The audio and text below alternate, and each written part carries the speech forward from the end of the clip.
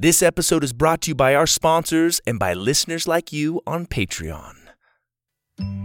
Bombas' vision is simple. Make the most comfortable clothes ever and match every item sold with an equal item donated. So when you buy Bombas, you are also giving to someone in need. Bombas has designed their socks, shirts, and underwear to be the clothes you can't wait to put on every day. The Webb family over here has used them, and we love them. They're comfy, fun-looking, and come in family packs, which is awesome. I've never seen that before. I use my Bombas socks when I go on runs, and they're extremely comfortable. Everything they make is soft, seamless, tagless, and has a cozy feel. And the Bombas t-shirts are made with thoughtful design features like invisible seams, soft fabrics, and perfect waist so they hang just right. And did you know that socks, underwear, and t-shirts are the 3 most requested clothing items at homeless shelters? That's why Bombas donates 1 for every item you buy. So far, Bombas customers like you have helped donate over 50 million items of essential clothing. Go to bombas.com/Purple Rocket and get 20% off your first purchase. That's BOMBAS.com/Purple Rocket for 20% off. Bombas.com/Purple Rocket. Parents, school's out, summer's here, and the kids are back at home with a lot of free time. Go wild with wonder this summer without school. Enroll in a fun, flexible learning experience with over 140,000 online classes and camps for every kid with any interest. Look, as a fellow parent, I get the pressure of finding something engaging and useful for our kids to do over the summer break. OutSchool can help keep them engaged and their minds stimulated and their imaginations firing. They offer every kind of class you can imagine, from entrepreneurship to freestyle dancing to art, even magic lessons. There's something for kids of all ages, grades, and interests. We homeschool in the Webb house, and we plan to get Aurora and Cohen signed up with some OutSchool activities to keep them engaged in a fun way and help them explore their talents and maybe discover some new ones. OutSchool will have your kids loving to learn and having fun doing it. Head over to outschool.com/Purple Rocket and use code Purple Rocket to learn all about OutSchool's summer programs and save $15 on your child's first class.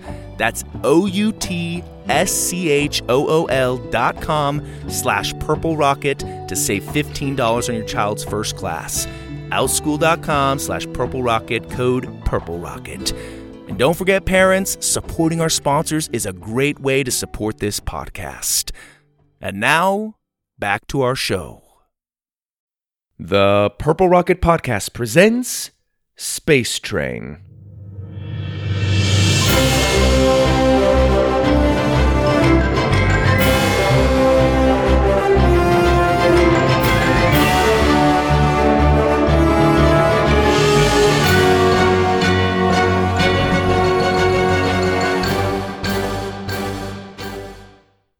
Previously on Space Train, Doug and the cadets set off on their first mission to the planet Mars, where Rizzo and the Martians were losing their water supply and the Well of Being had been sealed up.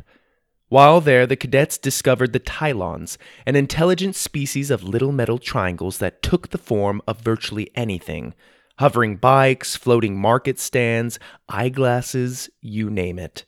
As it turns out, the Tylons had betrayed the Martians and were sealing off their water supply and keeping them in the dark about it.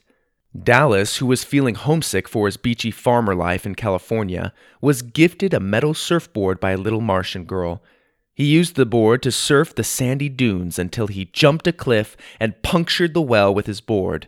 Using all his strength, he pried it loose and the water came gushing out. Dallas's surfing skills had saved the day.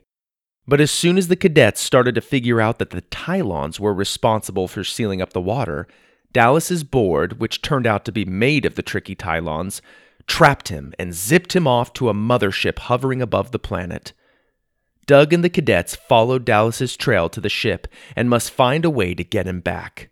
And now for Episode 4, Comet Get Him. Dallas slowly awoke from a deep sleep. His head throbbed with pain and the sounds around him echoed in his ears. The smell of wet earth filled the air. With every blink, his vision became clearer until the room around him came into sharp focus. He looked around at his prison cell. A barred room that looked as though it was made of a strong, thick clay, a wet mud-like material that formed the walls, floors, and bars that kept him caged like an animal. He tried to move, but couldn't. He was tied down to a clay chair and held to it by clay handcuffs. What is this place? Dallas wondered. Outside his cell was a wet clay hallway whose barreled ceilings were lined with rusty pipes and bundled tubes of wire. Despite the obvious misfortune of being in a prison cell, the view wasn't half bad.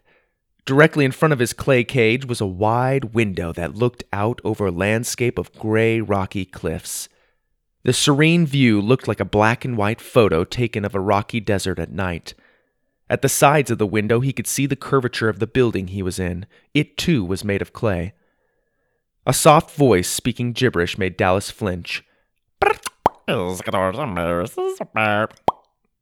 looked at the cell next to him and saw a little orange blob of goo looking up at him. Dallas lifted his legs away from the creature and stared down at it in disgust. Goo!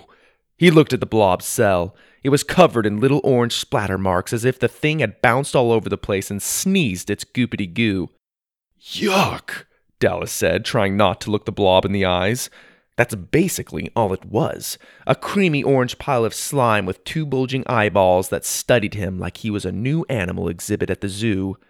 Unlike the zoo cage Dallas was in, the little creature's prison cell was made of glass walls, no doubt to keep it from simply slithering out between the bars. More gibberish emanated from the blob, making it jiggle and vibrate with every goofy-sounding word. Dallas shook his head. Dude, stop. Does it look like I understand what you're saying right now? He gagged and looked away. Whoa, you're nasty, dude. No offense, it's just, man, I'm still a little queasy, and looking at you is like looking into a used tissue, so I'm just gonna look straight ahead. The little blob groaned and its big eyes scowled at him. Don't get offended, Booger Blob. I'm just trying to get my bearings here. The goop jolted at the glass between them and hit it hard, making a wide orange splatter spray the view between them. Dallas nearly fell off his chair. Okay, cool your muffins, little guy. Oh, look at you. Dallas swallowed and tried to settle his stomach before turning and facing the thing. It looked up at him with eyes that didn't look amused. Dallas shuddered. It's not so bad once you get over the initial gag reflex. Let's try this again. My name's Dallas. What's yours? The blob vibrated and said something in its high-pitched gibberish and clicks. Dallas stared at it blankly. Yeah, I didn't get that. So how about I just call you Blobby or Blobbo? Maybe Blob Barker? Is that cool? Blobby rolled his eyes. Sweet. So where exactly are we? The blob started again with its gibberish, but the door at the end of the hall opened, and what stepped through made Dallas gag even more than the guck sitting next to him. 2 guards marched towards his cell. Their skin was a wet orangish pink that looked as smooth and soft as marble. Their hair was black, wet, and neat, and they wore shiny jumpsuits that Dallas immediately recognized as being made from the triangle metal Tylons from Mars. When they moved, there was an unusual stutter to their flow of motion, as if they were living, breathing claymation characters. They stopped in front of Dallas's cell. The one with long, greasy hair down its back spoke. "He is ready to see you," he said before unlocking his cage.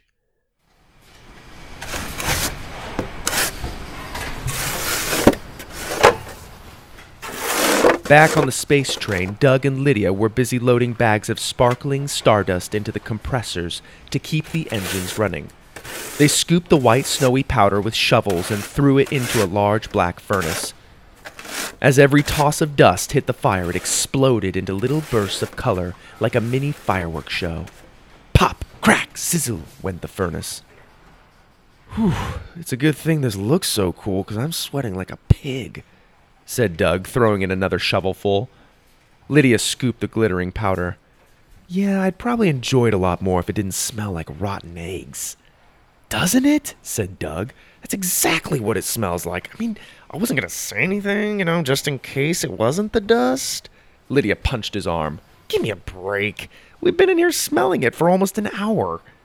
They sat down to take a break. Doug took a drink from his water bottle. "Do you ever think, why us?" said Lydia, sitting against the wall to face him. Doug swallowed. "All the time. I know Goro said we were chosen for a reason, but I've yet to figure out what that reason is. Maybe because we're a bunch of gullible kids who will follow him around and do crazy stuff? I don't know." Lydia looked at him with a searching gaze, as if she was trying to read into his words. "You don't have any ideas?" Doug shrugged. "No? Do you?" "Well, no, but there has to be something about us, right? He made you captain. You can't think of anything about yourself that'd make him choose you?" Doug got uncomfortable. "Lydia, I know you wanted to be captain, and That's not what I'm saying," Lydia interrupted. "But yeah, I did. I'm still getting used to that. Basically, what I'm trying to say is, are you sure there isn't something about you that makes you different from other people? You know, like special?" She watched him intently, almost hoping for him to confess something. Doug thought hard about himself. Why did Goro choose me? He thought. Sure, I can build stuff, but captain? Do I have any qualities that would qualify me for such a title? He looked back at Lydia and shrugged. "I've got nothing." Lydia smiled, but there was a hint of disappointment in her eyes. "I wouldn't say that," she said. "I couldn't save Dallas, and it was him that opened the well, not me. They should have made him the captain. I should be the janitor around here." "Doug, it was you who figured out that the Tylons were the problem. Had you not figured that out, we wouldn't be following close behind and trying to rescue him. For what it's worth, I think Goro didn't make a bad choice." "Not the best choice." She smiled and gave him an elbow. Doug blushed a little. "Thanks," he said. "Dreamy, isn't it?" came a voice in the doorway. Doug and Lydia turned to see Goro standing there with a big smile on his mouth's display screen. He pointed to the furnace. "The burning stardust. Isn't it beautiful?" Doug and Lydia looked at each other, letting out a relieved chuckle. "It's everything you said it'd be," said Lydia. "I knew it would be," said Goro. "The furnace room never disappoints. I could see the fireworks from the other end of the hall." He looked at Doug, and his golden metal mustache curled up as he winked. "We have a briefing in the planetarium. I'll see you two there," he said before turning and leaving. Back in the clay prison, Dallas's guards led him to a spacious room in a secluded area of the prison's east wing. The chambers were open and nearly empty, its walls curved up to the ceiling, and the far wall was one solid piece of curved glass that overlooked the rocky gray landscape, and Dallas thought he had a view. Around the room were clay sculptures of a man in various heroic poses. A clay door slid open near the glass window, and in walked a man dressed in a flashy Tylon jumpsuit and robe. Ribbons and medals adorned his shoulders and chest. As he approached, Dallas could see that his skin too was a perfect wet layer of orange, and his black hair slicked back tight against his scalp. He was handsome, but not in a traditional sense. He looked fabricated, fake, something meticulously crafted in a lab. The man waved the guards away with his ring-covered hand. "I hope your accommodations haven't been too uncomfortable," said the man in a sly tone. "I made sure you had one of the biggest windows in the house so you can look over this marvelous comet and the unparalleled design of my new station. Amazing, isn't it? I have to say I've truly outdone myself this time. Oh, where are my manners?" He stretched forth his delicate hand. "Clay Bogan, at my service." Dallas raised an eyebrow. He looked around the room at the sculptures and recognized their faces. All of them were a tribute to this man before him. "I guess I should be amazed with your greatness and how you've kept me caged like an animal," Dallas said sarcastically. "I know, it's incredible, right? The whole surfboard capture was like, trap, zoom! Oh, yes, one of my personal bests. They say I have a knack for taking something one loves and twisting it to my designs. You should have seen the people here watching it unfold. The applause was deafening. Literally, I had to reshape my ears because of it." He trailed off, reliving the glorious moment. Dallas tilted his head. So, what am I doing here? Clay snapped. Mercy, have you no manners? My, you're a chatty one. Me. Take a breath for once and give me a chance to talk, would you? Sucking up all the air. Dallas couldn't believe what he was hearing. I'm Dallas. Clay laughed, changing moods in the blink of an eye. I know who you are, child. But you no doubt know a thing or two about me. Dallas frowned. No, actually, the answer is yes. I am made of what you would call clay back on Earth, or some rendition of it. Hence the flawless complexion and perfect jawline. See this? Yeah? Look at that angle right there. Anyway, I am the ruler of all claymen, along with many of the systems surrounding our pink planet, including Mars, which you and your little team so rudely interfered with. He pinched Dallas's cheek like he was his grandma. Dallas would have swatted his prissy little hand away if he wasn't handcuffed. Interfered with? You mean that we saved? Dallas corrected. Please, child, don't humor me. Unless I make a joke, then you are free to laugh uproariously. Everyone knows the Martians were getting too smart and powerful for their own good. They needed to be humbled. Psh, funny coming from you, Dallas mumbled. What's that? Nothing. Right. The Martians were starting to get so full of themselves, could you believe, they actually started taking down monuments of me. Sacrilege! After all I've done for them. It was my Tylons, after all, that put them on the map. They'd be groveling in the dirt without my creations, so as soon as the praise stopped, so did the water. Glub, glub.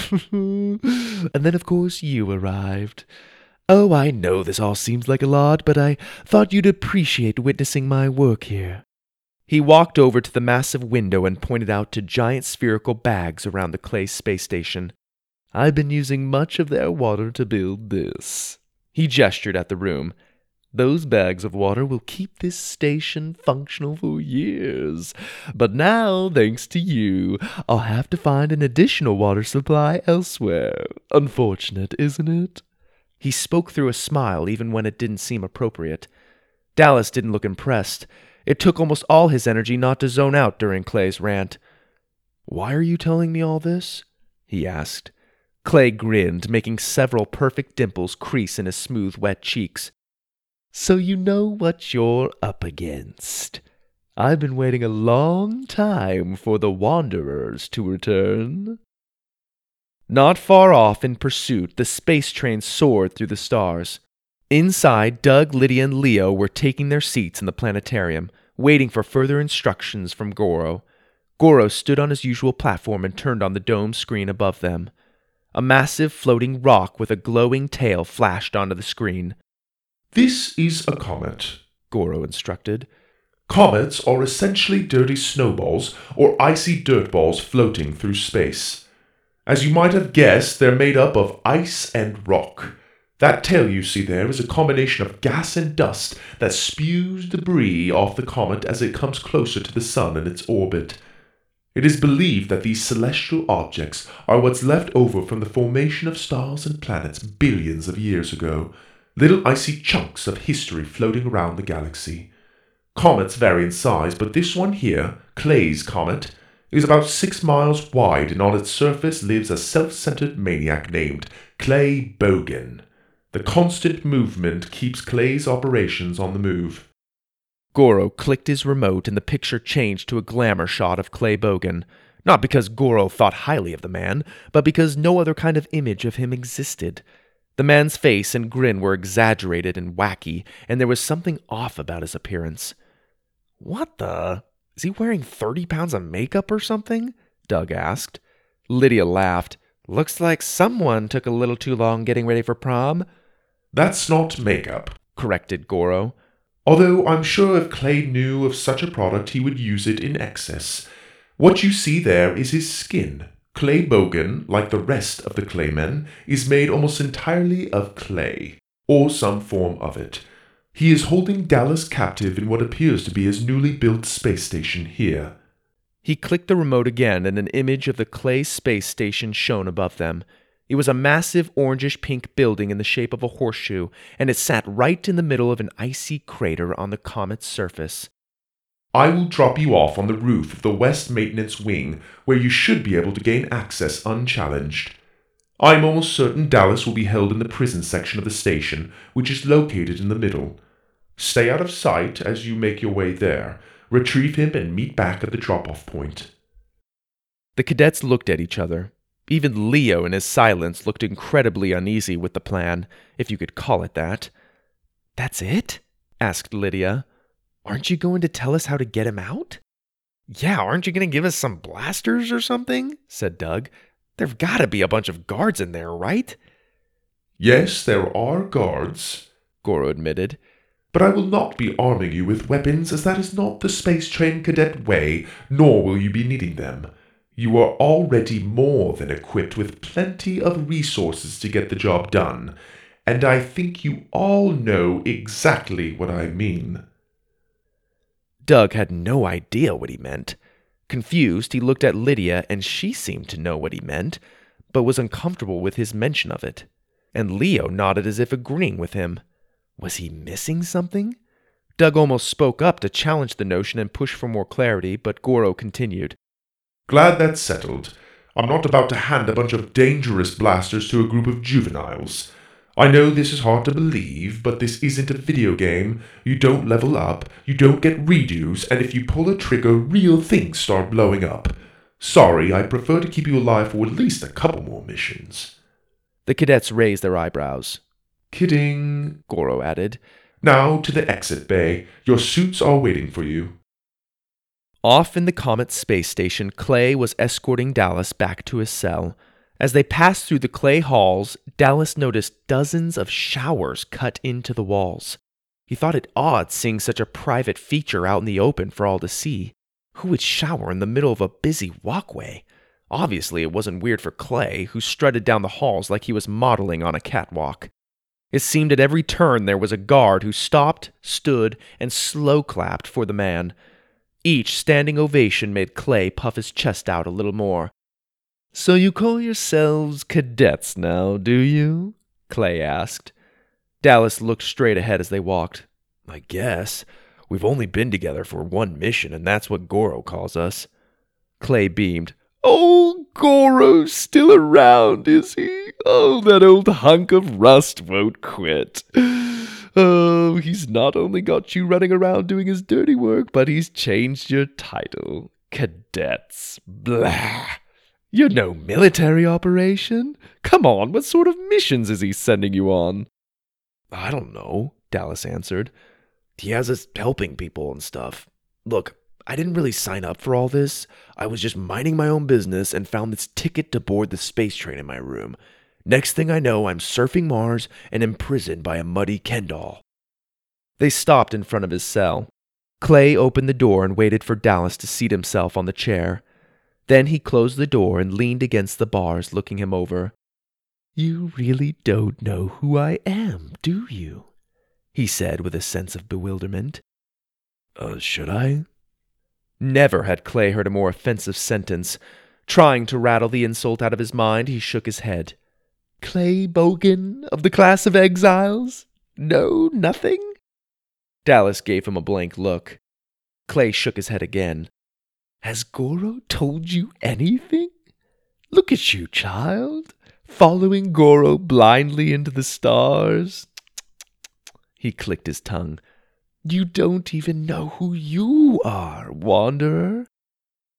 "What's a wanderer?" "I'm looking at one. You're not the first crew to venture out on the space train, meddling in everyone's business and pretending to save the universe. I had high hopes for the next set of wanderers, and I must say, Dallas of Earth, you have disappointed me." Clay looked down at Dallas with pity, and then turned and exited through the thick door at the end of the hall. Dallas turned to the cell next to him. Blobby was jolting off the ground and splattering the glass wall closest to Clay's exit in a sign of disgust. After a few hard bounces and splatters, he stopped to catch his breath, his jelly body expanding with every inhale. I hear you, buddy. That guy's cuckoo for Cocoa Puffs, said Dallas. We're really in for it, Blobbert. This is more serious than I thought. You know how to get out of here? To Dallas's surprise, Blobby understood him and bent and jiggled into what looked like an affirmative nod. Doug and Lydia stood by the exit bay doors, finishing packing their supplies. Did you get to video chat with your parents? Lydia asked. I did, Doug replied, but I'm not gonna lie, it was kind of weird. I think I know what you mean. Did your parents ask for any details about our science camp? Lydia shook her head. Nothing. They just asked if I was having fun and then gave me a bunch of boring updates on their trip to Disneyland. They went to Disneyland without you? Pretty messed up, huh? Totally. Lydia pulled out her supply bag and zipped it tight. The pathetic thing is, they're going by themselves. My dad's one of those weirdos that has every Disney song memorized and 3 sets of Mickey Mouse ears in his closet. Jeez, and your mom? She didn't know about it when she married him, so, she's working with what she's got. Brutal. Yeah. Doug zipped up his pack. Well, my parents didn't ask any questions either. It was like they were avoiding the subject or something. So weird, said Lydia. Have you asked Leo about it? Did you see him talk to his parents? Doug shook his head. I haven't seen him video chat with them once. He always goes into the train rec room to mess around whenever we talk to our parents. Besides, it's not like he'd be able to tell me much. Leo walked into the room and smiled at them. You ready? Lydia asked him. Leo teetered his hand as if to say, kind of, sort of. Doug held his suit box up to his chest. Let's do it, he said. They pressed their boxes against their chest, and instantly the suits shot out and engulfed them.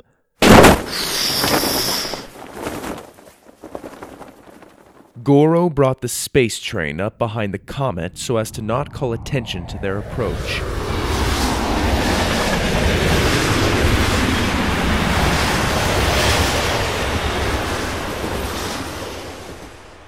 The slick silver train waved in the dusty Comet tail like a hand being held out of a moving car's window. With masterful precision, Goro skimmed close to the rocky surface until they crested over an icy peak where the clay space station came into view. Silently, he lowered the train just over the roof of the west wing. The exit bay doors opened and the cadets jumped out onto the wet clay roof. The sticky clay sunk into their boots' treads. Quickly, they climbed down the roof access shaft and into the maintenance room. The dark corridor was lit by red lights that illuminated the wet clay walls covered in rusty pipes and wires. Leo, Doug said, you try to find the control center. I'm sure we can't just stroll into the prison cells, so try to find the access door, hack into the system, and get it open for us. Leo smiled and gleefully twiddled his gloved fingers. Lydia, you go with him to make sure he's covered while he does his work. No way, Bossy Pants, Lydia protested. I want to go to the prison cell with you and get Dallas. Doug groaned. Fine. You go to the prison door and wait for Leo to get it open. I'll scout the area to see if I can find another way in. Okay, answered Lydia. But when will we know to meet back here? Doug raised an eyebrow. I'm sure this isn't going to go over quietly. You hear alarms or me screaming like a banshee, head back. Fair enough. The 3 of them split up. Leo crept down the halls, following Goro's instructions until he arrived at what appeared to be the control center, but of course there was a Clayman in full Tylon armor standing guard. Stuck in his usual silence, unable to call for help from the others, he waited, hoping the guard would have a small bladder or go on a break or something. Doug headed down past the living quarters and science labs, periodically ducking behind clay sculptures of Clay Bogan to avoid the passing guards. Ugh, he said to himself, seeing the orangish-pink people marching in stuttered claymation movements for the first time. They looked just as wacky as the Clay Bogan character Goro had shown them in the planetarium. Before he could sneak out from his hiding spot and continue down the hall, somewhere a timer clicked and an alarm sounded.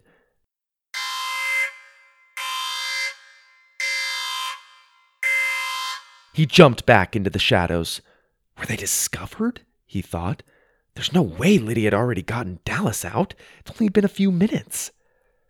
Like marching robots, hordes of claymen poured into the halls. Fully clothed, they stepped one by one into the carved shower grooves in the wall and held their arms at their sides. Once the alarm stopped, the showers kicked on. Water sprayed down over the claymen, refreshing their clay skin and giving it a new sheen. Little nozzles along the ceiling sprayed the clay walls with mist, making them as wet as a cave. Goro, what's happening? Doug whispered into his headset mic. Goro watched the scene unfold through the camera on Doug's helmet. It appears they are refinishing their clay skin. Yes, this makes perfect sense. The claymen require water in order not to dry out. Without a constant wet down, I imagine they'll get chalky and hard. Immovable? Doug asked. Goro paused, catching on to Doug's idea. Immovable, he confirmed.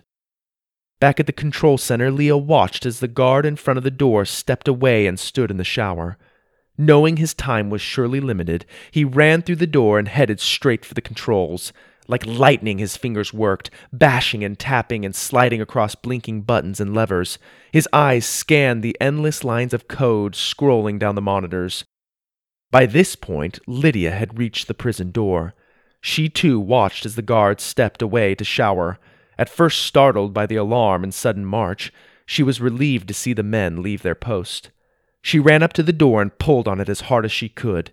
She yanked and pulled, but the thick clay door wouldn't budge. She paused and then closed her eyes, focusing hard on a burst of thought. In her mind's eye, she saw something happen. Amazed, she opened her eyes and looked through the window at Dallas. Whoa, she whispered, and then turned and ran down the hall away from the door.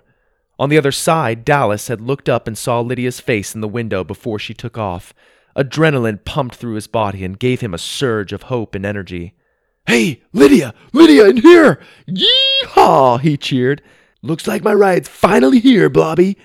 Blobby bounced joyfully up and down like an excited puppy. Just then the alarm fell silent and the showers and misters trickled off. Refreshed and dripping wet, the claymen stepped out of their shower stalls and back into the halls. Immediately, the three closest to the prison cell spotted Lydia bolting down the hall. "Hey, you!" they shouted. They held out their dapper zappers, stylish pink weapons, and then charged after her, leaving only a few to guard the door.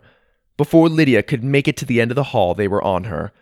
"Let go of me!" she yelled. But it was no use. In seconds, she was clay-cuffed and surrounded by 7 claymen. A sneaky smirk crossed her face. At the control center, Leo could hear the guard returning from his shower. Filled with panic, his fingers worked even faster. Finally, at long last, the line of code he'd been looking for popped onto the screen. "What the? How did you?" came the voice of the guard behind him. Leo deleted half the code and typed in his hack. As soon as he hit the green button, the door to the prison cell slid open. With a sigh of relief, he turned and raised his hands in surrender. Dallas watched the door open. An overwhelming feeling of calmness came over him. Not anger or terror or anxiety, but perfect serenity.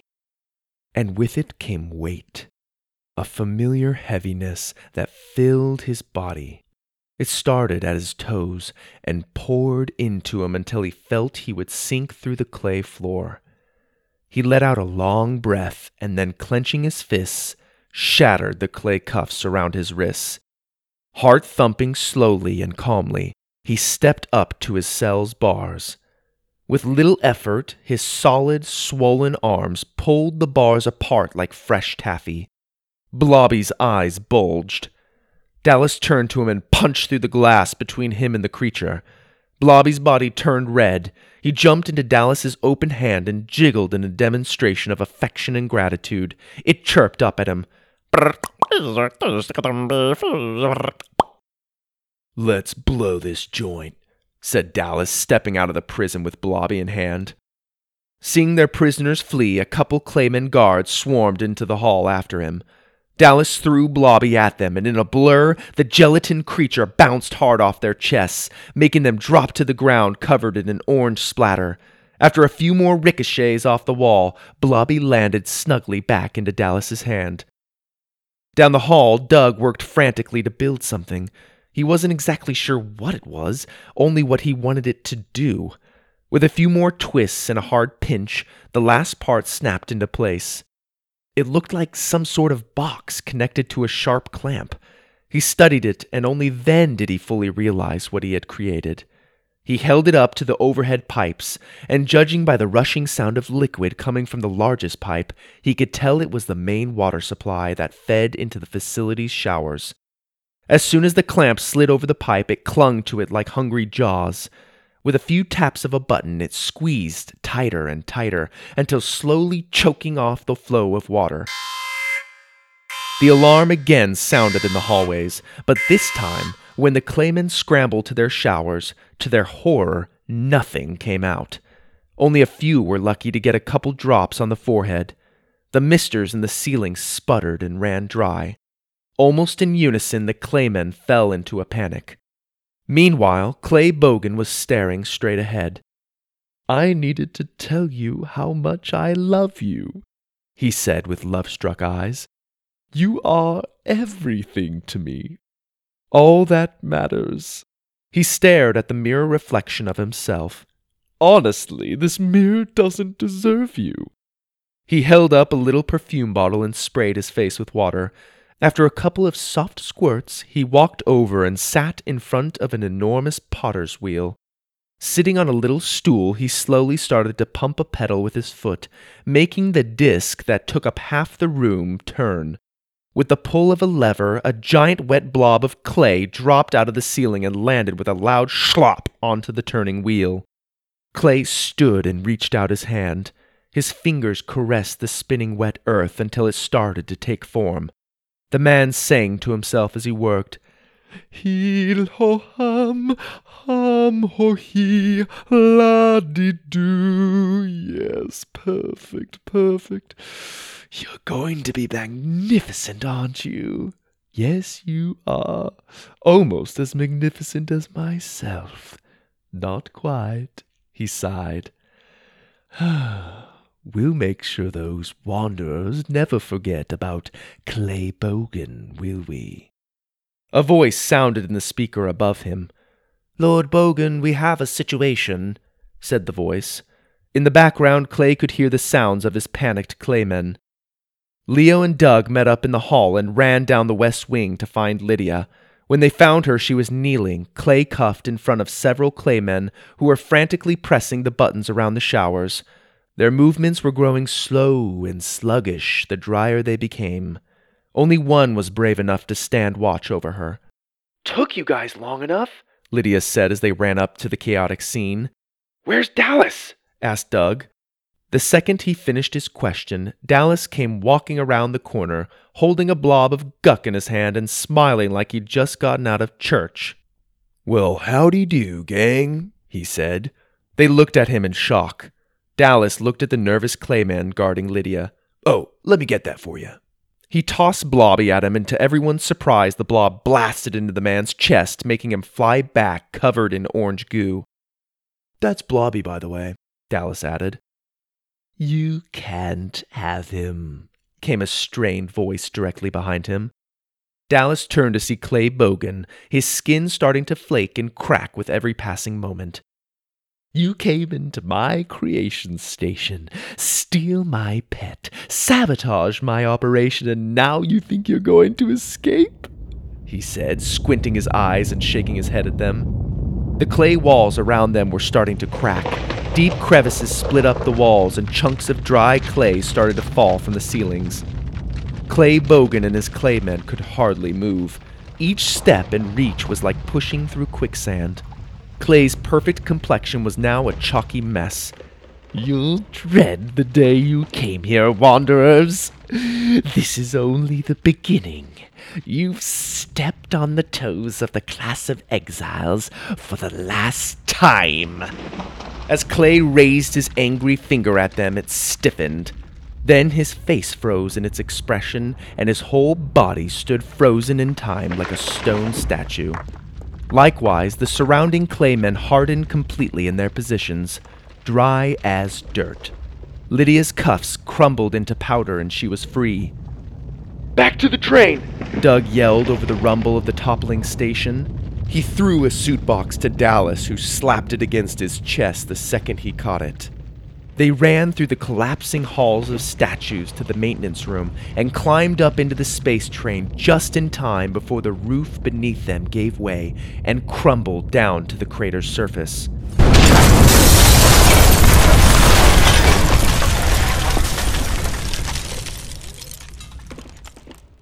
The second the exit bay doors closed, Goro hit the throttle and the train lifted off the crater and zoomed into the twinkling darkness of space. Inside, the group headed straight for the cockpit. When they got there, Goro hesitated before turning to face them. His expression looked nervous, assuming robots were capable of feeling such a thing. Dallas took off his helmet, Blobby resting on his shoulder. "You've got a lot of explaining to do," he said. Ready for answers, the group took their seats in the cockpit around their robot conductor.